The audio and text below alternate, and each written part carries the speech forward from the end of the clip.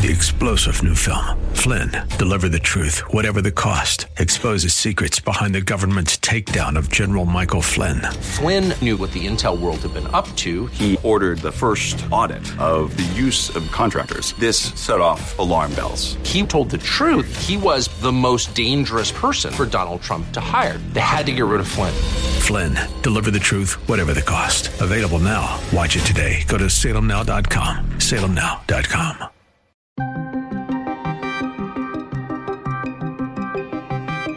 A U.S. drone strike takes out an al-Qaeda leader who helped plan the 9/11 attack. Zawahiri has been a leader of al-Qaeda, the leader. Speaker Nancy Pelosi's trip to Taiwan is on the docket, and China is issuing more threats. This is very much precedent in the sense that previous speakers visited Taiwan. President Biden is expected to address student loan forgiveness by the end of the month. The president is still looking at a plan to forgive $10,000 in student loan debt.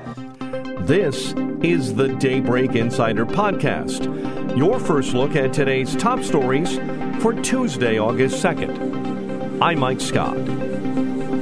In a successful counterterrorism operation in Afghanistan, the United States has killed the leader of al-Qaeda, Ayman al-Zawahiri, over the weekend. According to the White House, the death of al-Zawahiri is a major blow to the terror network. He was deeply involved in the planning of 9/11, one of the most responsible for the attacks that murdered 2,977 people on American soil. For decades, he was the mastermind behind attacks against Americans, including the bombing of the USS Cole in 2000. The president also says that since taking out Osama bin Laden, Zawahiri has led al-Qaeda. He carved a trail of murder and violence against American citizens, American service members, American diplomats, and American interests. And since the United States delivered justice to bin Laden 11 years ago, Zawahiri has been a leader of al-Qaeda, the leader. Fox's Bret Baier says it is a win for America. This was a drone strike with active intel. They had intelligence were being told that Zawahiri was at a certain residence outside Kabul. It's hard to believe after all these years that just outside a major city in Afghanistan where the U.S. had been operating for a long time is this al-Qaeda leader. They acted on that intelligence. We're told that it was a drone strike. We don't know the confirmation and what led to their confidence that it is Zawahiri.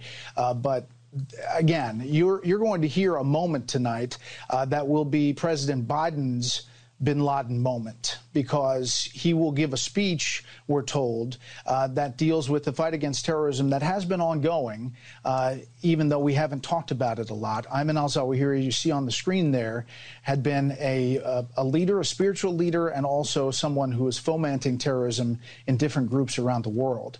This is a huge, huge win for the U.S. According to the Biden administration, the operation was carried out by the CIA in a drone strike, and confirmed the CIA had a ground team, and aerial reconnaissance confirmed the death of al-Zawahiri.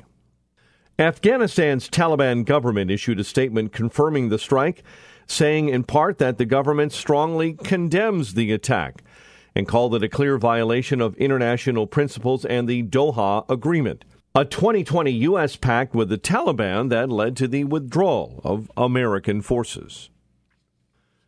According to a Taiwanese government official, House Speaker Nancy Pelosi is expected to visit Taiwan as part of her tour of Asia, in spite of warnings from the Biden administration, who are concerned about China's response to such a high-profile visit. It is unclear when Pelosi will visit the island nation on her tour, however. A U.S. official says that Defense Department officials are working around the clock on monitoring any Chinese movements in the region and securing a plan to keep her safe. Meantime, during a briefing, China warned against the egregious political impact of Pelosi's visit to the self-governing island nation that China claims as part of its territory. China stated its military will not sit idly by if Beijing feels its sovereignty and territorial integrity are being threatened. National Security Council spokesman John Kirby says the U.S. is concerned that China may retaliate if House Speaker Nancy Pelosi visits Taiwan.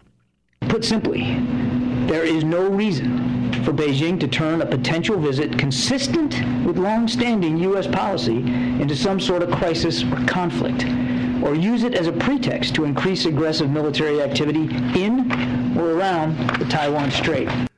Kirby does say the U.S. has no interest in ramping up tensions with China, noting American lawmakers routinely visit the island nation. There's certainly no reason for this to come to blows. There's certainly no reason for this to escalate. For his part, Kirby says the U.S. will not play into Chinese rhetoric. We will not take the bait or engage in saber-rattling. At the same time, we will not be intimidated. We will keep operating in the seas and the skies of the Western Pacific as we have for decades. Secretary of State Antony Blinken says there's no reason for Beijing to escalate tensions in the Taiwan Strait over a potential Taiwan visit by the House Speaker.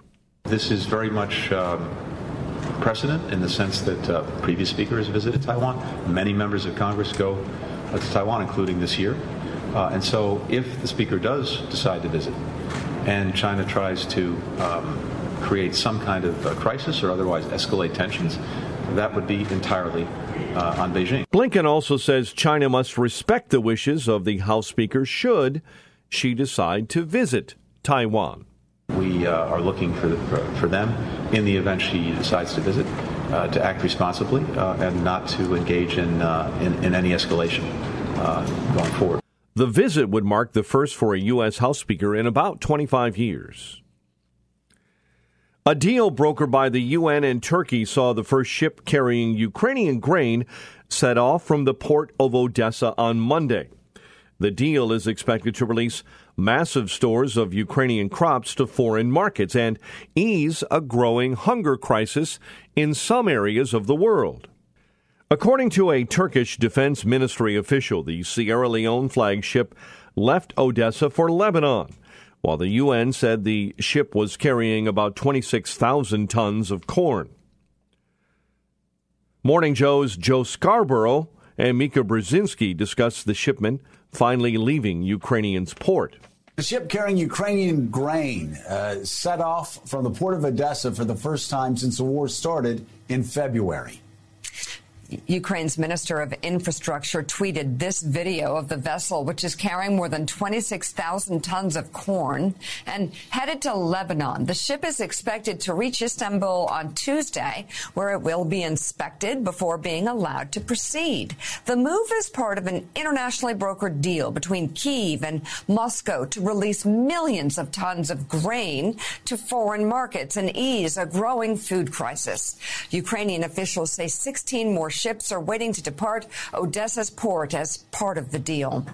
Secretary of State Antony Blinken says there are still roughly 20 million tons of grain in Ukraine that have to be shipped out.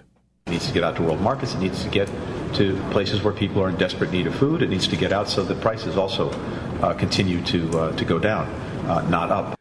Blinken also says having the first ship carrying Ukrainian grain leave port is a good initial step, but more needs to be done.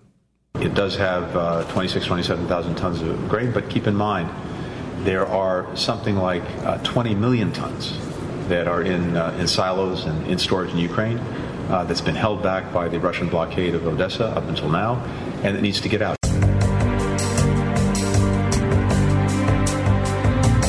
Debate over the reconciliation bill endorsed by Senators Joe Manchin and Chuck Schumer continued Monday as data began to trickle in, suggesting the bill would raise taxes on American families. Senator Manchin is disputing that data and continues to insist his bill would not raise taxes on the middle class during such a tough economic time. I just we have to agree to disagree, a difference of opinion. My Republican colleagues are my friends, and I've worked with them tremendously, and I will continue to work with them any way, shape, and form. But these are things that we've all talked about in bipartisan groups. How can we start paying down our debt and take our finances seriously, our financial house in order? These are things every time we get together as a group, bipartisan, this is what we talk about. How can we get more production? How can we produce more? Why are we going around the world asking people to do what we won't do for ourselves? Well, there's not one penny of change in taxes. Manchin goes on to try and reiterate the bill will not impact American families. I have no idea where they're coming at. Let me tell you the only thing that we did. The only thing that was done is basically we looked at taking everything out that could be looked to fanning the fires of inflation or inflating it. And there's nothing there. We said, okay, if you are a company of $1 billion or more in sales in your large company, and you should pay at least a minimum of 15%. What are they threshold? Ask them. I don't know. I can't believe that they would say that it's going to affect Americans. Yeah.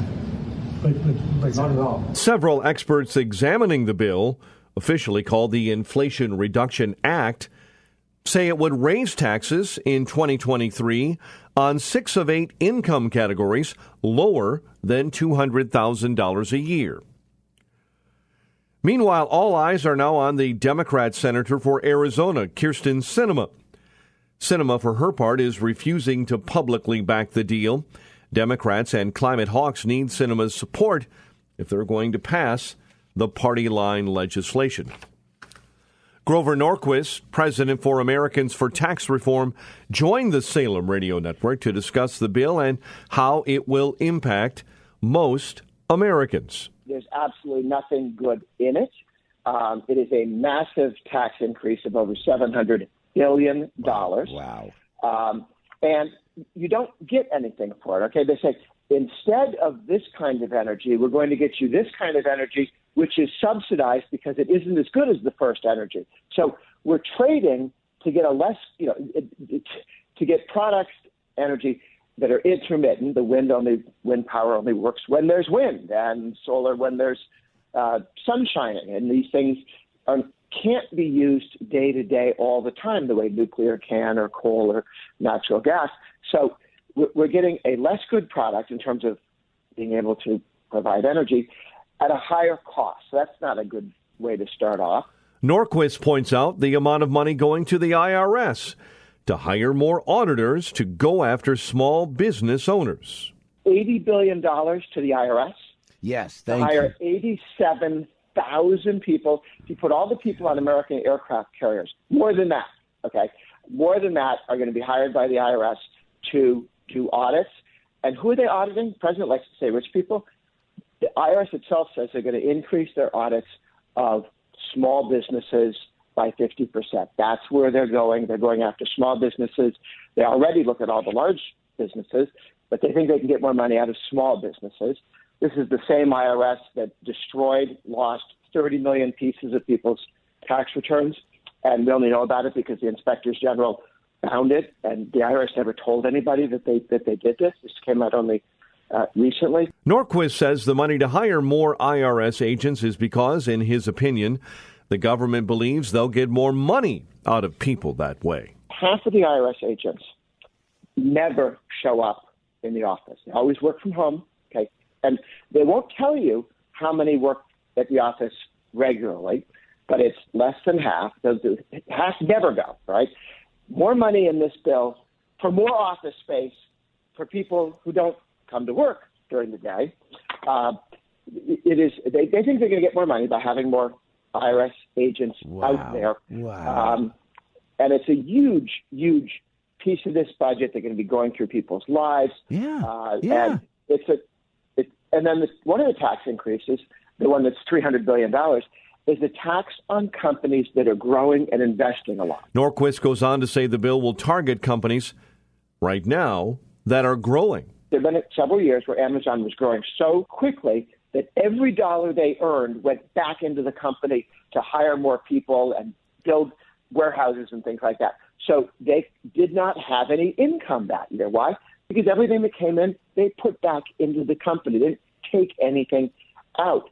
And you don't get taxed. You expense those things. This has always been something Democrats were for under John F. Kennedy, the old Democrats, the pro-growth Democrats. They loved expensing. They liked it even better than cutting marginal tax rates.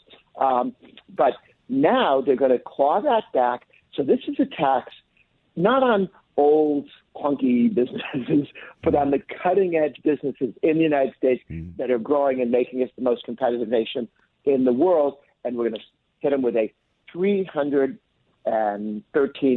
billion tax increase.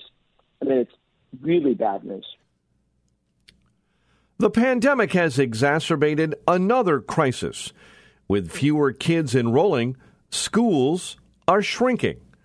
Daybreak Insider's Jennifer King is adding up the numbers in this story. A small student body sounds nice, but in a big urban building, it's more expensive per student. During the pandemic, many families left big cities or switched to private schools that met in person. An analysis by Chalkbeat and the Associated Press shows more than 1 in 3 Chicago elementary schools had fewer than 300 students last school year. In New York, it's 1 in 5. In Boston, 1 in 2. On Chicago's West Side, Principal Romian Crockett runs Chalmers School of Excellence, which lost almost a third of its enrollment during the pandemic. When you lose kids, you lose resources. And when you lose resources, that impacts your ability to service kids. Officials are facing tough choices: cut school budgets, keep shrinking schools open despite the financial strain, or close them down when the COVID relief money runs out. I'm Jennifer King. Abortion could become illegal in many parts of Michigan after a state court of appeals panel ruled Monday that a state judge's injunction blocking the enforcement of a pre-Roe v. Wade ban does not apply to county prosecutors. The 91-year-old ban, which had been blocked in May from taking immediate effect, makes it a crime for physicians to perform abortions unless the life of a mother is in danger. Planned Parenthood of Michigan President and CEO Paula Thornton says they still have time to weigh a few legal options. The Michigan Court of Appeals order does not take effect for at least 21 days. As such, we're continuing to evaluate our legal options. With midterm elections on the way and the president's poll numbers showing he's currently unpopular even with his base, the White House may be seeking to make a move on student loan forgiveness soon. The pause on federal student loan payments may not end as planned. President Biden's considering extending the moratorium. It could stretch for a few months or even until next summer. Student loan payments were expected to restart August 31st, but loan servicers say the Department of Education told them to hold off on sending out billing statements. The president is still looking at a plan to forgive $10,000 in student loan debt per borrower. Since Biden said in April he would make a decision on student loan forgiveness, many borrowers have been anxiously awaiting details on what relief will actually be and when it will impact them. According to reports, the Biden administration is considering $10,000 in forgiveness for borrowers that make under $150,000 a year. Emma Camp of Reason says student loan forgiveness is unfair for future students about to graduate college. What Biden is doing is kind of like if you had a clogged sink that's flooding your apartment, but instead of turning off the faucet or clearing the drain, you grabbed a coffee mug and just dumped the water onto the floor. And while your house keeps flooding, you tell yourself that maybe you just need a bigger cup. Loan forgiveness programs are incredibly unfair. One-time cancellation not only screws over taxpayers and those who've already worked for years to successfully pay off their loans, but it also leaves out the generation of college students about to graduate into thousands of dollars in debt. Camp also says that financial aid is part of the problem of rising tuition. The way to fix an overflowing sink is to turn off the faucet or unclog the drain. In other words, you go to the root of the problem. We shouldn't focus our efforts on the debt that results from expensive college, but on the expensive college itself. There's substantial empirical evidence showing that cheap federal loans are actually a major cause of the rise in college tuition, which has outpaced the growing cost of even medical care and housing. This theory was famously argued in a 1987 New York Times op-ed by then Secretary of Education William Bennett, who wrote that increases in financial aid in recent years have enabled colleges and universities blithely to raise their tuitions, confident that federal loan subsidies would help cushion the increase. Camp goes on to suggest a better way to tackle student loan debt. There are several ways we can incentivize colleges to reduce their prices and encourage students to take educational paths that maximize a return on their investment. For starters, we need to reduce the size of the federal student loan program over time so that schools can no longer take for granted that applicants will be able to pay for tuition no matter what. The best way to forgive student loan debt is through personal bankruptcy. Student loans are currently the only kind of debt that cannot be discharged this way. Bankruptcy is a system that ensures that only those in dire straits get debt forgiveness, while at the same time forcing them to bear a penalty because it makes future creditors wary of loaning to them. Simply forgiving federal student debt, on the other hand, means forcing us to bail out other people for their bad decisions while rewarding the very institutions that have been ripping us off in the first place. The Department of Housing and Urban Development is providing $2.8 billion in fresh funding for homeless service organizations across the country. Daybreak Insider's Lisa Dwyer has more. The Department of Housing and Urban Development is providing $2.8 billion in fresh funding for homeless service organizations across the country. The fresh funding will be allocated via competitive bids through HUD's Continuum of Care program. That program is the largest source of federal grant support to housing and services programs for people experiencing homelessness. HUD funds approximately 7,000 homeless service projects annually through that program. Applications for funding are due to HUD by September 29th. I'm Lisa Dwyer. And finally, scientists are baffled after discovering the Earth is spinning faster than normal, making days a little bit shorter.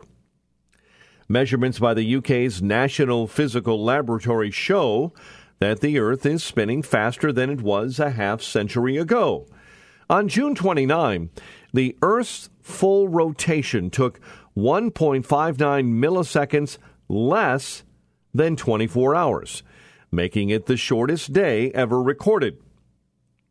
Scientist Pauki Sharma explains what happens when the Earth rotates faster. What happens when the Earth begins spinning faster? Confusion. You see, everything around us is set according to a 24-hour clock. From our smartphones to computers to satellites, software, and GPS. The clock goes from 23:59:59 to 00:00:00. When this cycle is broken, when Earth completes rotation by 23:59:58, experts could be forced to add a negative leap second. Meaning, our clock would skip a second. Sharma goes on to say that adding a negative leap second to the clock would cause havoc in our technology-dependent world. Losing even a second from a day could be a big deal. Bloomberg reports that every second, 1.4 million order messages are sent. Stocks worth $4.6 million are traded. Now imagine what would happen if we lose 1.59 milliseconds on a daily basis. Not a rosy picture, is it? Researchers at Meta said a leap second would have colossal effects on their technology and become a major source of pain for hardware infrastructures.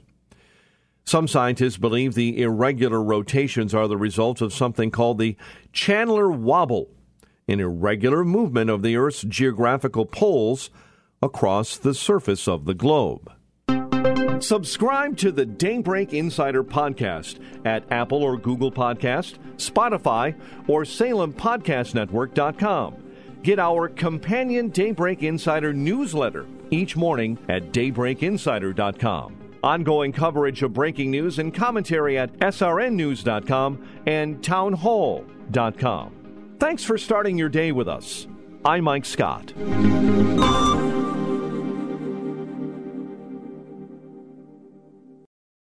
Three-star General Michael J. Flynn, head of the Pentagon Intelligence Agency, knew all the government's dirty secrets. He was one of the most respected generals in the military. Flynn knew what the intel world had been up to. He understood its funding. He ordered the first audit of the use of contractors. This set off alarm bells.